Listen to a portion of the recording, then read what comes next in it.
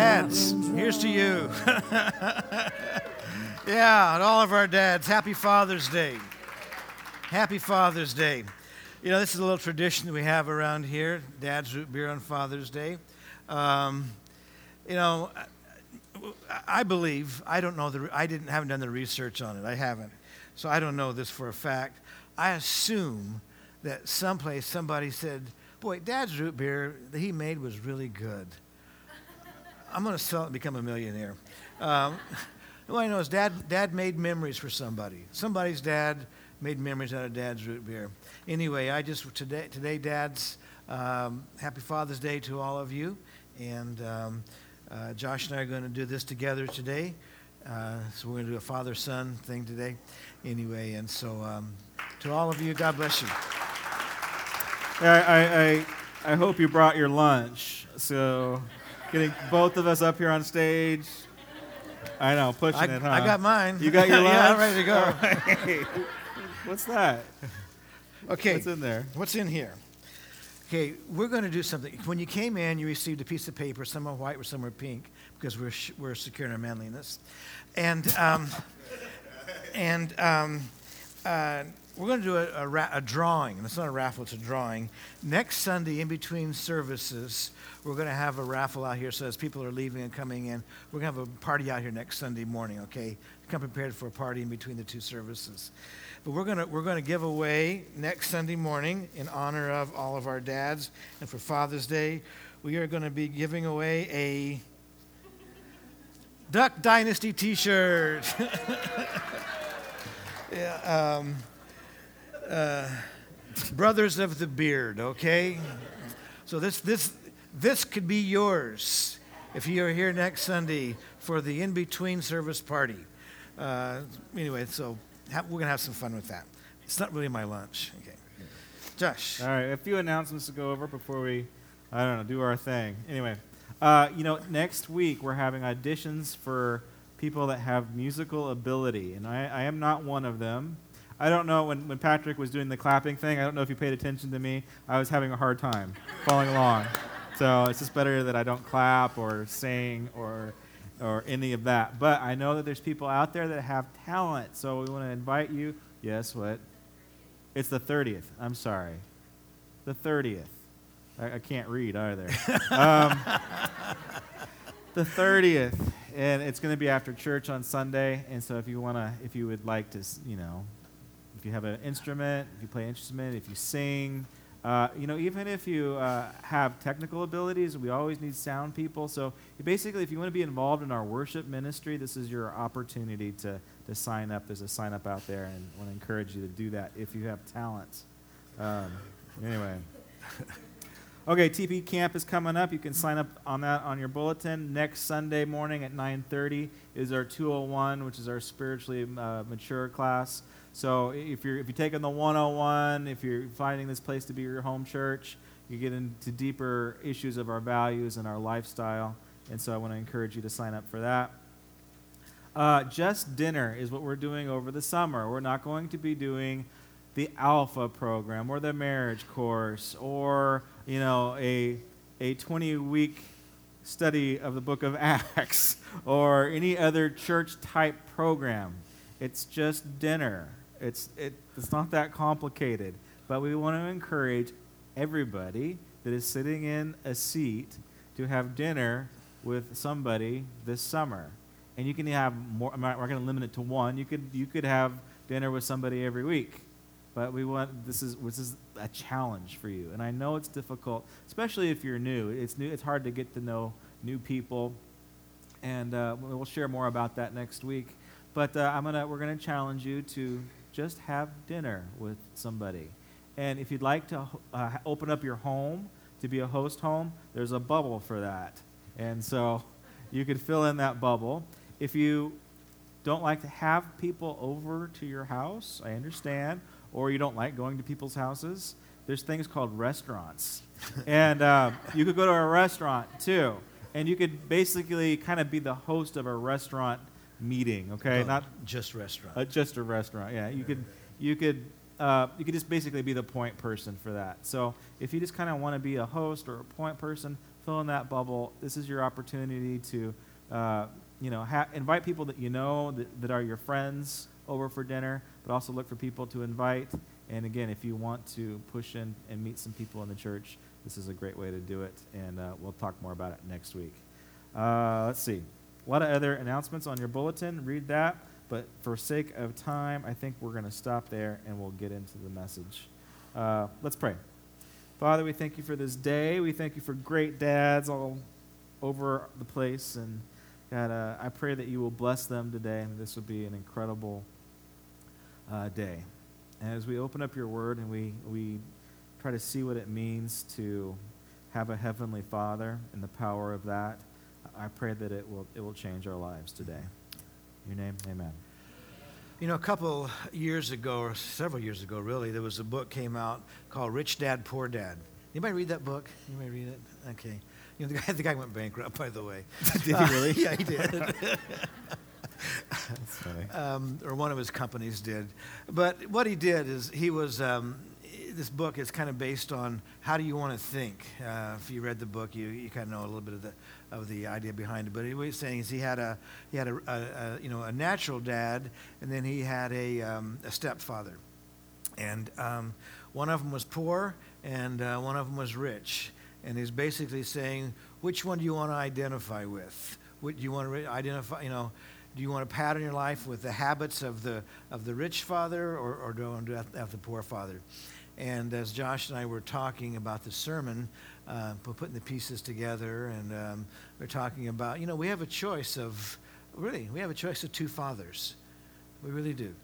We have a good father, or we have a bad father. Yeah.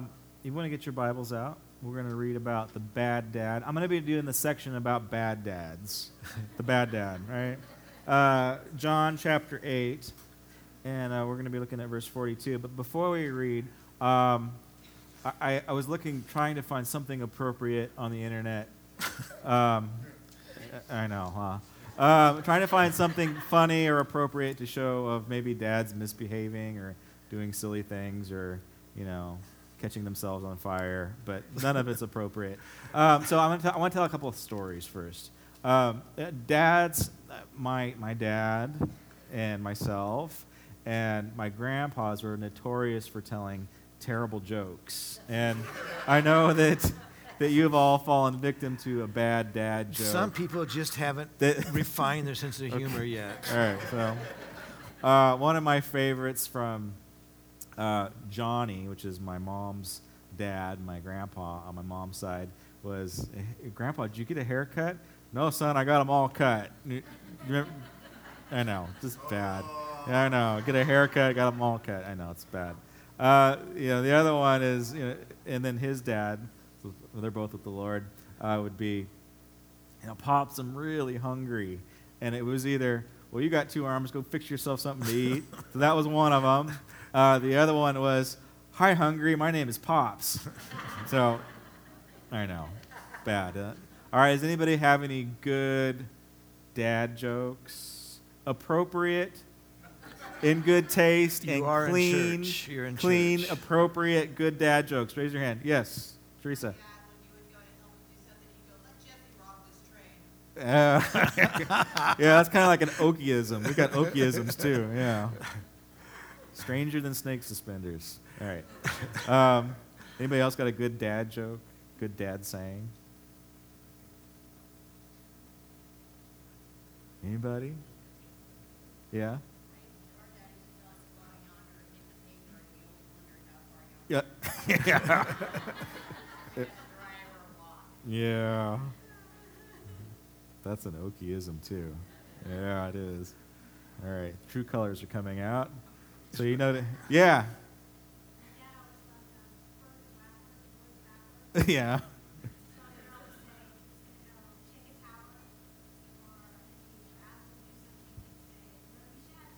Yeah. That's funny.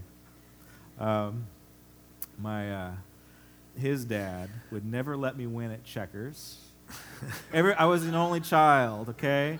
And I guess I threw temper tantrums. I was a poor loser. Is that true? Very, very poor loser. No, it's not possible.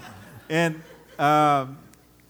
So yeah, I guess I don't know. They spoiled me. They always let me win at games, except for Pops, and he would just whoop me in checkers and laugh and laugh, and I would be mad and stomping out, and he thought that was the greatest thing in the world, and then Johnny would sneak into my bedroom at 5 o'clock in the morning, and he was really strong. He was an incredibly healthy man.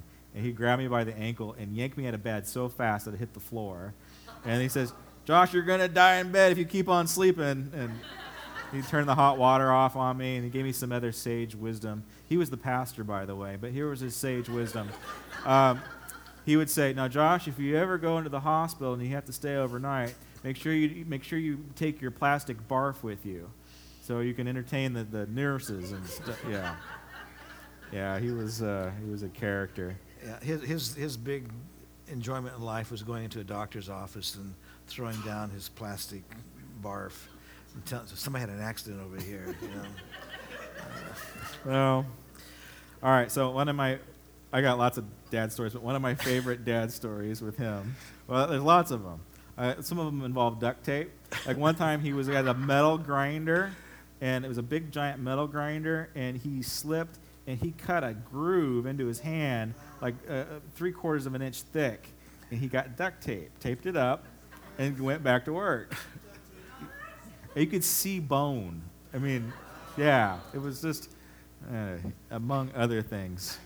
But one of my favorite stories is, I don't know, I was probably 8 or 9 or 10, when we were doing all this work at the house, and we were taking a load to the dump. We had a pickup truck and filled it up. It was Beverly Hillbillies. I mean, it was stacked so high and just tied, and it was crazy. And we're going down Vineyard, and there was this big board that was starting to rattle off. I'm like, "Dad, we're going to lose something off the truck." It's like, "Don't worry about it, son. Just don't worry about it." I'm like, "Dad, that board's going to fall off." He says, "If it falls off, it falls off. Don't worry about it."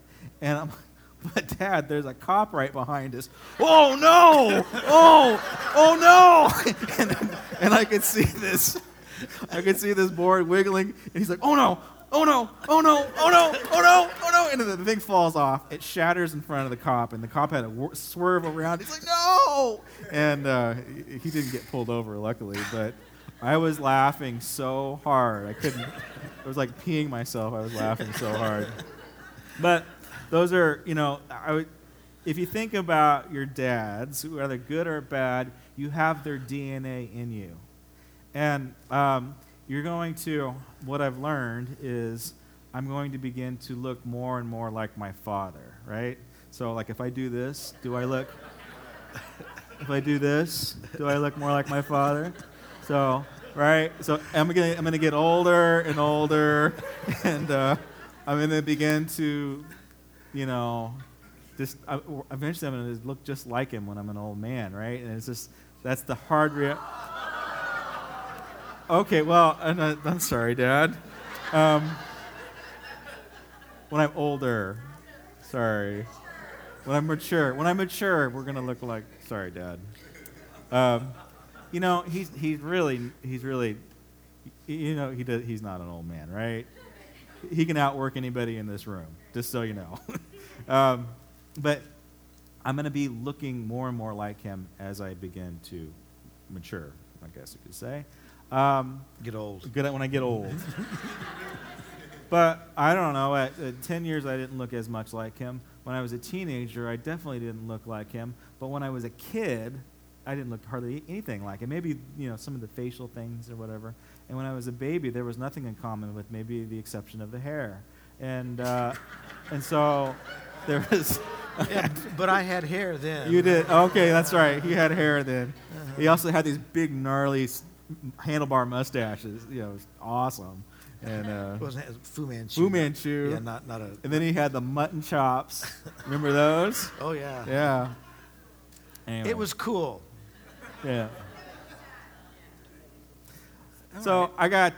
I got genetic DNA that's being passed down, and there's really no way around it. Now, I came to realize something when we read this scripture, when the thing that popped out, about a good heavenly Father, and then there is another Father that we're going to read about in a second. and we have their spiritual DNA as well.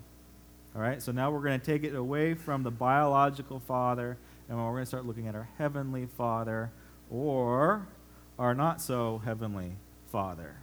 Okay, we have two dads. And one of the things that I've been interested in lately is this idea that race doesn't exist genetically. It's a cultural thing. There's some differences in genes and so forth, but for the most part, everybody's the same. Race is a cultural thing. It's literally just skin deep and color deep, so there is no race. But what Jesus tells us in this scripture is, actually there are two races. There are two families, and there are two fathers, and they dictate how we live our life. And so that's what we're going to read about. Chapter 8, the Gospel of John, chapter 8, verse 42. Jesus said to them, "If God were your Father, you would love me, for I came from God and now am here. I have not come on my own, but he sent me. Why is my language not clear to you? Because you are unable to hear what I say." And this is the key verse. "You belong to your father, the devil, and you want to carry out your father's desire. He was a murderer from the beginning, not holding to the truth, for there is no truth in him. When he lies, he speaks his native language, for he is a liar and the father of lies. Yet, because I tell you the truth, you do not believe me. Can any of you prove me guilty of sin? If I am telling you the truth, why don't you believe me? He who belongs to God hears what God says. The reason you do not hear is that you do not belong to God." Okay, this is, again, the audience is the Pharisees, just for reference. He's addressing religious people. He's addressing the righteous. And he says, "You belong to your father, the devil." These are fighting words. Because they're going to say later, it says, we don't belong, our father is Abraham. Our father is God. How dare you say that we belong to the father, the devil? And so what is Jesus saying here? And specifically, how can the devil be our father? Have you ever thought about that? Jesus is... He's giving a very narrow view of life and a very narrow view of spirituality. He's saying there's two ways. There's the devil's way and there's God's way. And they're going to dictate what you do and how you do it. And I'm going to be talking about the bad father. Now, what do we know about the bad father? Jesus tells us here specifically what he does. First of all, he says he's a murderer. He's a killer. And he is out to kill the physical body. But what we know to be true is that he's more concerned about killing your spirit than he is about killing your physical body. I got a pin to this morning from my daughter, and it says, victory over violence. And this is what we've been called to in the Christian life, is victory over violence in the spiritual world. The devil's after to kill you spiritually. We have this misconception in our culture that that evil is gonna, it's in the woods and it's gonna kill promiscuous teenagers in their cabin, right? In these horror slasher movies, right? But he doesn't really care about them. He would rather kill your soul. He'd rather do violence to your spirit. What does that look like? Well, if he can lie to you, if he can say you are worthless, you don't matter, you are no good, you're never going to be good. God the Father he's a mean dad, he's a controlling dad. I'm fun dad. We're going to have fun together and party. And if he begins to tell you those lies, he's doing violence to your soul, to your spirit. And we live in a fallen world, and we are a fallen creature, fallen creation, and we are born with original sin. So when we begin to hear the lies of the enemy, it's not only his native language, it's our native language too. We were born with that original sin, with that original sin language. So when he lies, it makes sense. When he lies, it actually gives us comfort. We think, yeah, I get that. But there's also another part of you that is the image of God. You have that God spark inside of you, and that's what the devil's after. He wants to kill that before he kills your body. Does that make sense? Yeah.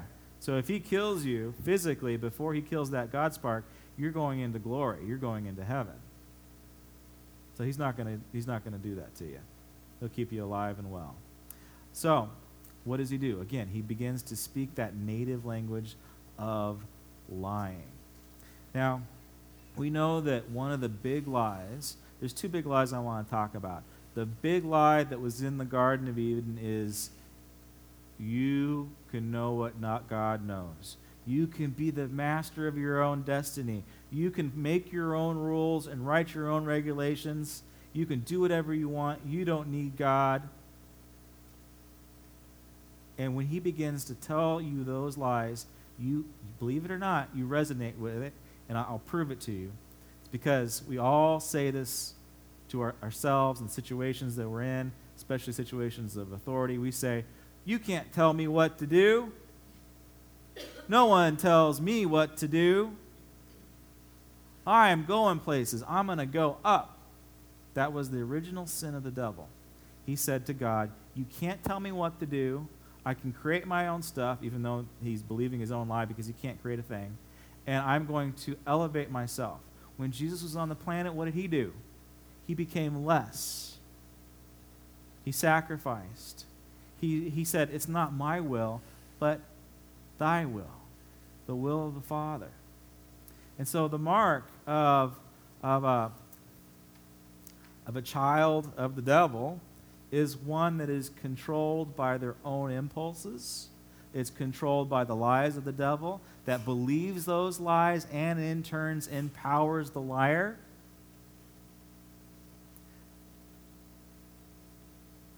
And begins to unfold things that are not natural in the spiritual walk, that are directly opposed to what Jesus says. So that was one thing. The other major lie that the devil tells us that we believe is that we are not worthy. And believe it or not, the audience that Jesus is talking to, they've bought into this lie because they're actually looking at truth in the face. They see Jesus physically, and they don't believe him because they came to the realization, or they have tricked themselves into believing that they can get to God without Jesus because they know the rules and they're following the rules, and it is their righteousness that's getting there. And Jesus says, no, that's not true. I am truth. You only get into heaven, you only get to the presence of God, your Father, and that is through me. That is the narrow road. And he says, in fact, Abraham, who you say is your father, if you keep on reading on chapter 8, Abraham, who you say is your father, he was rejoicing for this day when you see me. And so there's the thing. Are you confused? Okay, who am I following? Who's dictating the things that I do? Who is controlling me? Well, here's a good question to ask. Can you say, with all honesty, can you look in the mirror and say, okay, God, not my will, but your will be done? Can you really do that? And can you say, I will rejoice in the day when Jesus comes back and restores everything? See, Jesus is either going to make you rejoice or you're going to be offended by him. Those are the two options that you got. If you really take a good hard look at who Jesus is and what he did on the cross, that's your option. Either you're going to be offended by him or you're going to rejoice in what he has done and what he's doing, what he's going to continue to do. Now, Okay, just remember the baby analogy that I did earlier? Let's just say that we went down to, I don't know, Holt Boulevard, where, if you've been there lately, there's more and more ladies of the night that are walking the streets. I thought that was interesting. I just noticed that there's a little uptick in that lately. And let's say we lead a gal to the Lord. Now, do you think that she's going to, she may have a dramatic conversion where everything changes in one day. She wakes up the next morning and her life is completely different. She leaves her profession. She leaves the drug addiction. She leaves the brokenness. She's emotionally, physically, and spiritually restored on the spot. Okay, that does happen. But most cases, it is process. In most cases, it is process. And in our experience in church life, that we expect somebody that is a baby in Christ that has said, oh, it's very difficult right now, but not my will, but your will be done. And I'm really excited about Jesus. I rejoice in Jesus. If we've got that, then everything else is growth beyond it. Now, you could have the perfect person, the moral person, the Pharisee, who's got it all together. They don't cheat on their taxes. They don't do bad things, right? But if they're unwilling to say, no, it's my will. I don't want God in this area of my life. I want to control. And in fact, I would prefer if Jesus just stayed out of things. I don't want him coming back at all. I don't want to have the experiences. I would rather maintain control. Both. Okay, if you think about eternity, if you think about 10,000 years or 1,000,000 years after that, what is the gal going to look like compared to the moral Pharisee in 1,000,000 years? Who's going to look more like Jesus? Yeah. One of the most unique things about Christianity is our Heavenly Father. Of all the religions that men have created on planet Earth, where there are more thousands and thousands and thousands of them, you know that only in Christianity and Judaism is God referred to as a father.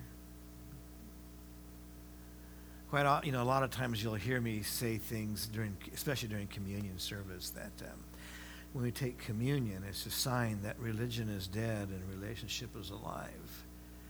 And that's the whole message of the Christian faith, is that religion, this striving to please this angry God, it's over with. And God has brought us into his family. When the disciples say to Jesus, teach us how to pray, and he said, okay, do it like this. What are the first two words? Our Father. Our Father. Our Father. He's saying, this religious stuff is dead. It is the father relationship now. It's all the rights that you have being brought into the family of God. It is the blessings of God. It's the protection of God. It is the love of God that's on you. And so when we talk about our Christian faith and about our Father, which Father are we serving? You know, Bob Dylan wrote a song. Many of you know this, but Bob Dylan had a very radical encounter with Jesus Christ. I'm not sure what happened after a period of time, but I know that he was saved, radically saved, inside of one of the churches that we were working with at the time. And he wrote a song, and the song was, you've got to serve somebody. You're going to serve somebody, one way or the other. You're going to serve somebody. And it's the truth. We're going to serve somebody. We're going to either serve God, or we will serve this other bad father.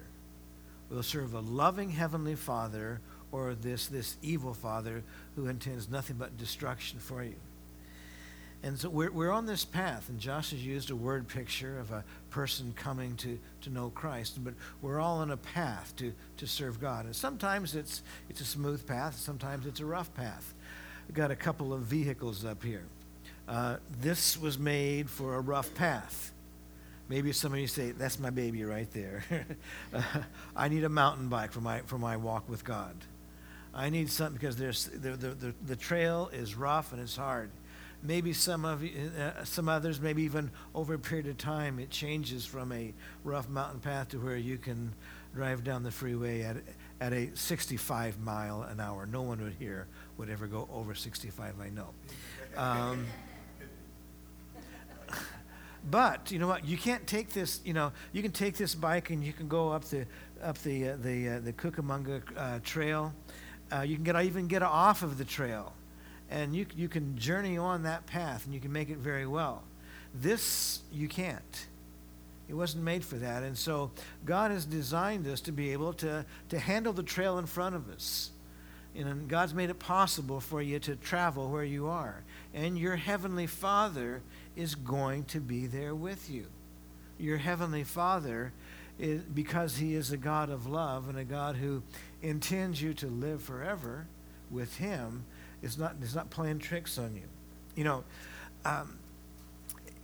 While inside of the Old Testament, there are only two real places where God is referred to as the Heavenly Father. And the Jews had somewhat of an understanding of this. Isaiah talks about him being the Father, and David in Psalms writes about him as being the Father. But Jesus comes along, and this is where he does away with this religious stuff, and he says, you're called into relationship. And as a matter of fact, there are 53 times in the New Testament where Jesus says, my Father, my Father, my Father in heaven. But he doesn't stop there. He also, in his revelation, I'm saying, if you've seen the Father, you've seen me. If you've seen me, you've seen the Father. And he's laying out this thing of, this is what God is like. This is how he is. And so 21 times in the Gospels, Jesus is going to say, our Father. Not just, that we are in the family of God together. And he is our Heavenly Father. But he doesn't stop there.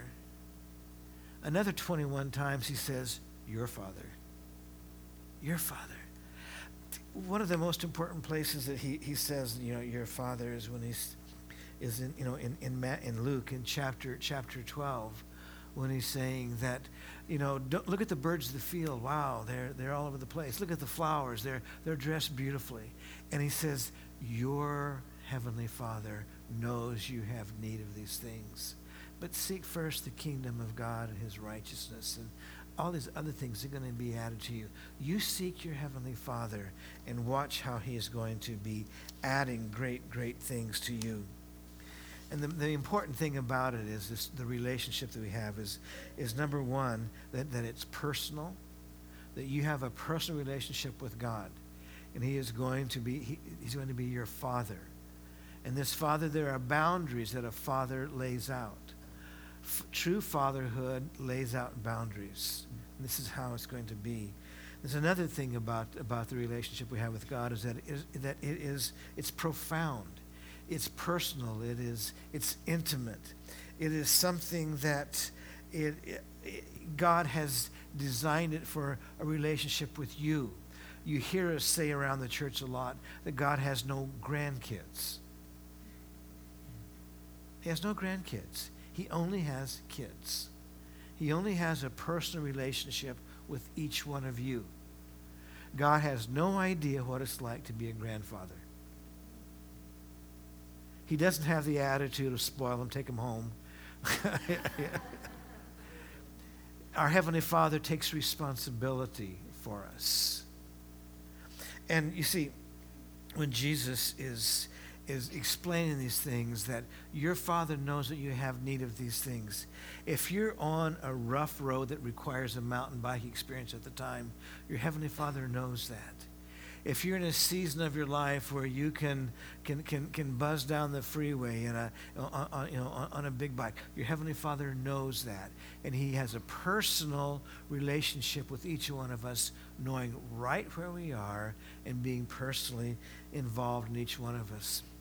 When God the Heavenly Father was laying out these guidelines for his kids, he begins to reveal himself. They had come from the intimacy of Adam and Eve in the garden, and then it deteriorated into almost nothing, to where Abraham seeks.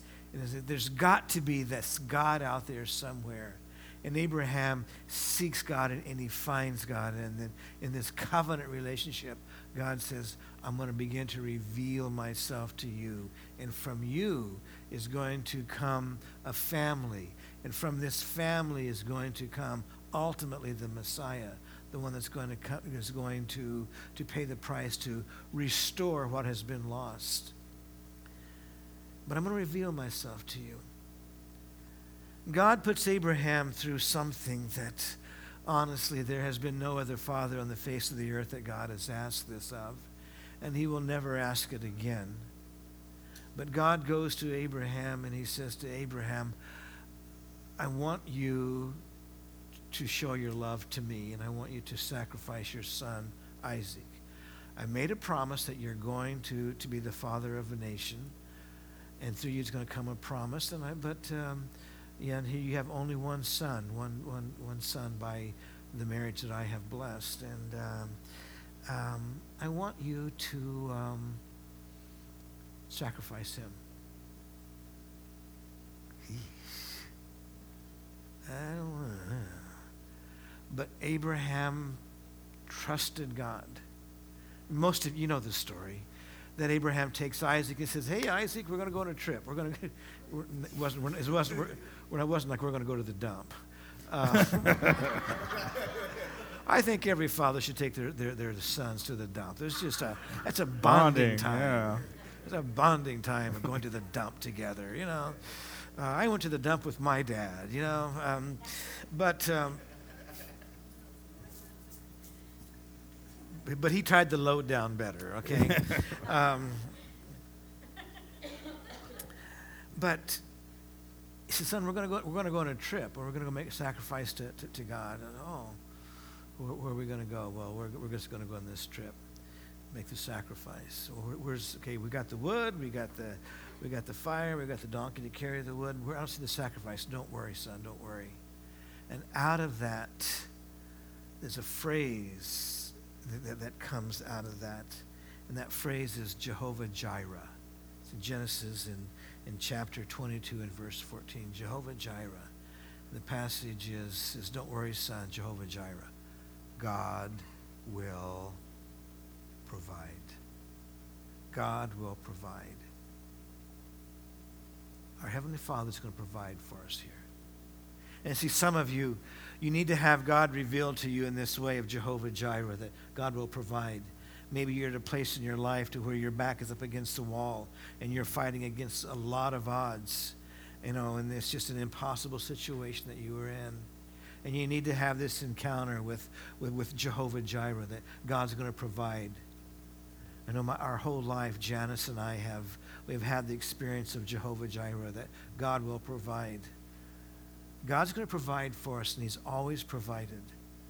When we obey God, he will be there to provide. When we start excluding God from our plans, and we say, God, we take this bad father attitude. Don't worry, I'll take care of myself. We're excluding Jehovah Jireh. We're excusing the provider out of our life. We're saying, you go away, I'll take care of my life. And all of a sudden we realize that we don't. And so as Abraham takes Isaac up the mountain, and as he is willing to obey God, then God provides the sacrifice. And in Genesis, and let's go ahead and put that passage up on the screen. And in Genesis, in chapter 22, verse 14, and Abraham called that place, the Lord will provide, Jehovah Jireh. That God's going to provide for you. And to this day, he said, on the mountain of the Lord, it will be provided. Do you know that the same mountain that Abraham took Isaac up to, that several hundred years later, that would be the same mountain that Jesus died on? Jehovah Jireh, folks. God provided. Another way that God revealed himself to, as he's explaining to people who he is and the loving Father, Heavenly Father that he is that the children of Israel had rebelled against God, and they were in that typical place. What God promised them, I'm going to take you into the promised land. If you serve me, I'll hold back the devourer. I'll hold back those things that are raised up against you. But they went their own way, and they quit serving God, and the invaders began to come in, and God raised up something called the judges. And one of the judges, Gideon, They were in a place of turmoil, in a place of great difficulty. Every time they would just about get the break, the invaders would come in and steal their crops, or take their money away from them, or take all of their peace away from them. And they were always in a place of turmoil. And in this place of encounter, then God reveals himself, and he says that I am Jehovah. And most of you know the word shalom. I am the God of peace. I'm going to give you peace in the middle of difficulties. But you see, God's peace is conditional, and the condition is you got to do it my way. You can't rebel against God and say, God, where's your peace? It is, you are Jehovah Jireh. I'm going to serve you. I'm going to follow you. Our children this summer are going to, in our vacation Bible school, are going to have an incredible encounter with those incredible judges. Jonathan and Ruth have put together a program. They do this. They're so creative, and it's a program that, you can't go to a Christian bookstore and buy this. They are giving it away to other churches and providing resources for other churches who want to do this. But it's the value of knowing that when you do it God's way, that we're going to have Jehovah Shalom. He's going to be there. He's going to bring peace to you in those difficult situations. But the conditions, we always say that behind every promise there is a premise. God's word is full of promises, but you want those promises of God, then you've got to do it his way. Another place when God is revealing himself as a loving heavenly Father to the children of Israel. In the book of Ezekiel, as God is laying out the fact that he has an eternal city for all of us. We're invited to spend eternity with him, and that God is putting a plan together. And he's got a plan for us to live with him. And to break the story down very quickly, he just basically says that I want you to know, I want you to dwell with me forever. I want you to live with me forever, because I am Jehovah Shammah. I am the God who is there. I'm there, baby. I'm there. And God wants us to be in that place of saying, God, I know that you are with me. And this is the promise of Jesus is simply this, that I will never leave you. I will never forsake you. I am Jehovah Shammah. I'm there. As another time when the place that when we understand more about our loving Heavenly Father. It's a passage that you all know very well. And sometimes the word may not understand from the Hebrew, the word, but I am Jehovah Rohi. Jehovah Rohi, that's who he is. Yeah, we all call him Jehovah Rohi. And you do. The Lord is my shepherd. I shall not want. If I allow him to lead me and to guide me in passive righteousness, I'm not going to be in want. For the Lord is my shepherd. He leads me in passive righteousness. He leads me beside still waters. He anoints my head with oil. Just a real quick thing. The purpose of the anointing a sheep's head with oil was to get rid of the pests that would crawl into their eyes, lay eggs in their eyes, and cause them to go blind. He's a good shepherd, folks. The Lord is my shepherd. And something else at the end of it. I get to dwell in the house of the Lord forever because he's there. He's there. Then the last one, and not so much the last one in the point in the system of revelation of who he is, but the children of Israel in the wilderness had rebelled against God, and they weren't doing it God's way, and there was some consequences that came out of rebellion towards God, and the snakes were coming in, and they needed a healer. Moses put together something. He says, if you look on this cross with the serpent on it, you're going to be healed. And he says, I'm Jehovah Rapha, which means I'm the Lord, your healer. And God is our healer. We didn't have a prayer time today, but maybe some of you here this morning, you need to have God reveal himself to you as Jehovah Rapha, the God who heals. A loving heavenly Father who touches you at your physical point of need. And see, all of these 5 explanations of who Jehovah is. Jehovah Jireh, Jehovah Shalom, Jehovah Rapha, this is who he is. He says, I want you to see me as your heavenly Father in this way. And I want you to understand that I've got a plan for your life. It's a plan that I'm not going to get rid of you. I'm not going to throw you away. But I'm going to bring you into my family, and we'll dwell in the house of the Lord forever. And so this morning, well, it's Father's Day, and what I want you to know is that we all have a perfect heavenly Father. And as dads to you, all of you today, you may be struggling. You may say, I'm such a, I don't know about you, but so many times as a father, I'm such a goofball. That's a Greek word. It means goofball. Sometimes I feel like more like Homer Simpson than I do a loving heavenly Father. But what I do know is that I have a God who is there. I have a God who is my healer. I have a God who will provide. And if I continue to go to him and say, God, I want to do it your way, that God's going to be there. My heavenly Father's going to be there for me. To all of you dads, we live in a world that has undermined you, who has played down your role, who has tried to rob you of your identity and of who you are and what you are. We have a world that tries to put us all and cram us all into one box to where we're all the same. But I'm going to tell you something, dads. God likes you the way you are.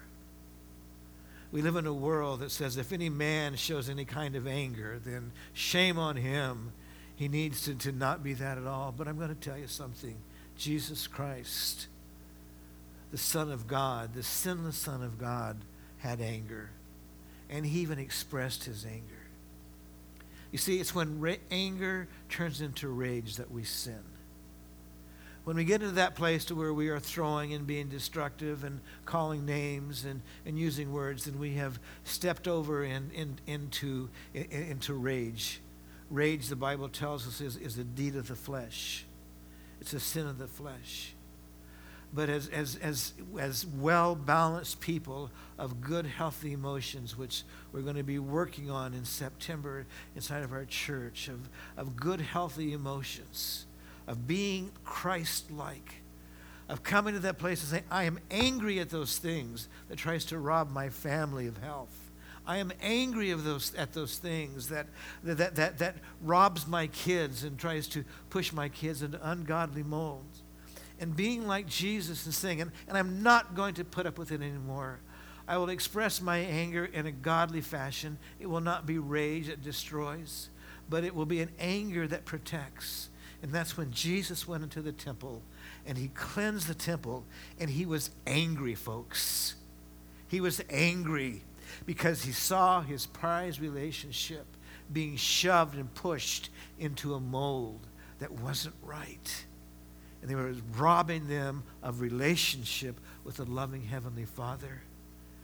And so what I want to say to you dads this morning is, hey dads, here's to you. Be angry when you see your kids being shoved into a corner of ungodliness. Dads, here's to you when you say, as for me and my house, we're going to serve God. Amen.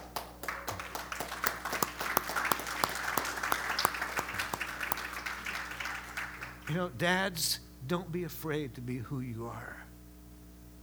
Do it in the love of God. Do it in that place of God. When that rage comes in that place, take care of it. It'll cause hurt. But don't be afraid to say, I'm angry at what I see going on with my kids, with what I see going on with my inside of my household. And you know what? I'm not going to put up with it. Because as a man of God, I'm drawing boundaries. I'm saying yes to the good father, and I'm saying no to the bad father. So dads, God bless all of you.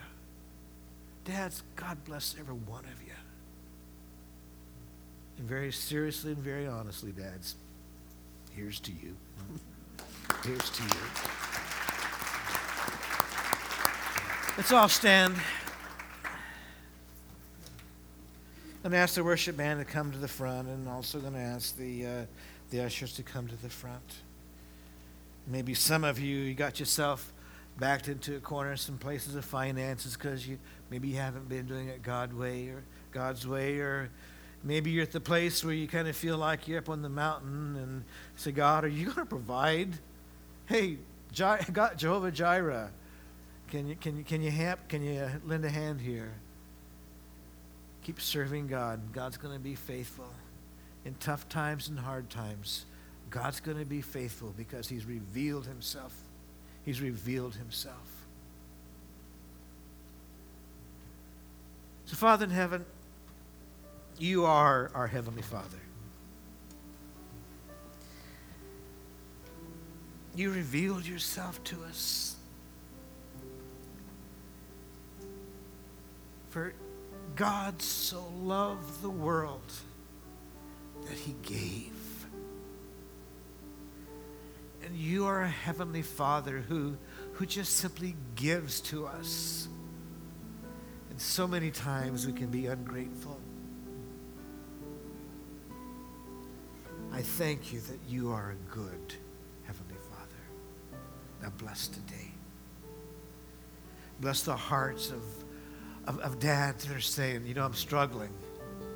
But I'm going to keep struggling forward. Bless the hearts of moms and sons and daughters that are saying, you keep going, you keep going, you keep going. We want to speak those words of encouragement to all of our dads and say, God bless you. God bless you richly. Father, as we give this offering to you today, we do it out of grateful hearts and thankful hearts. We drive that stake into the ground that you are the God of our finances as well. You are the God who will provide. Thank you for your faithfulness to us, Lord.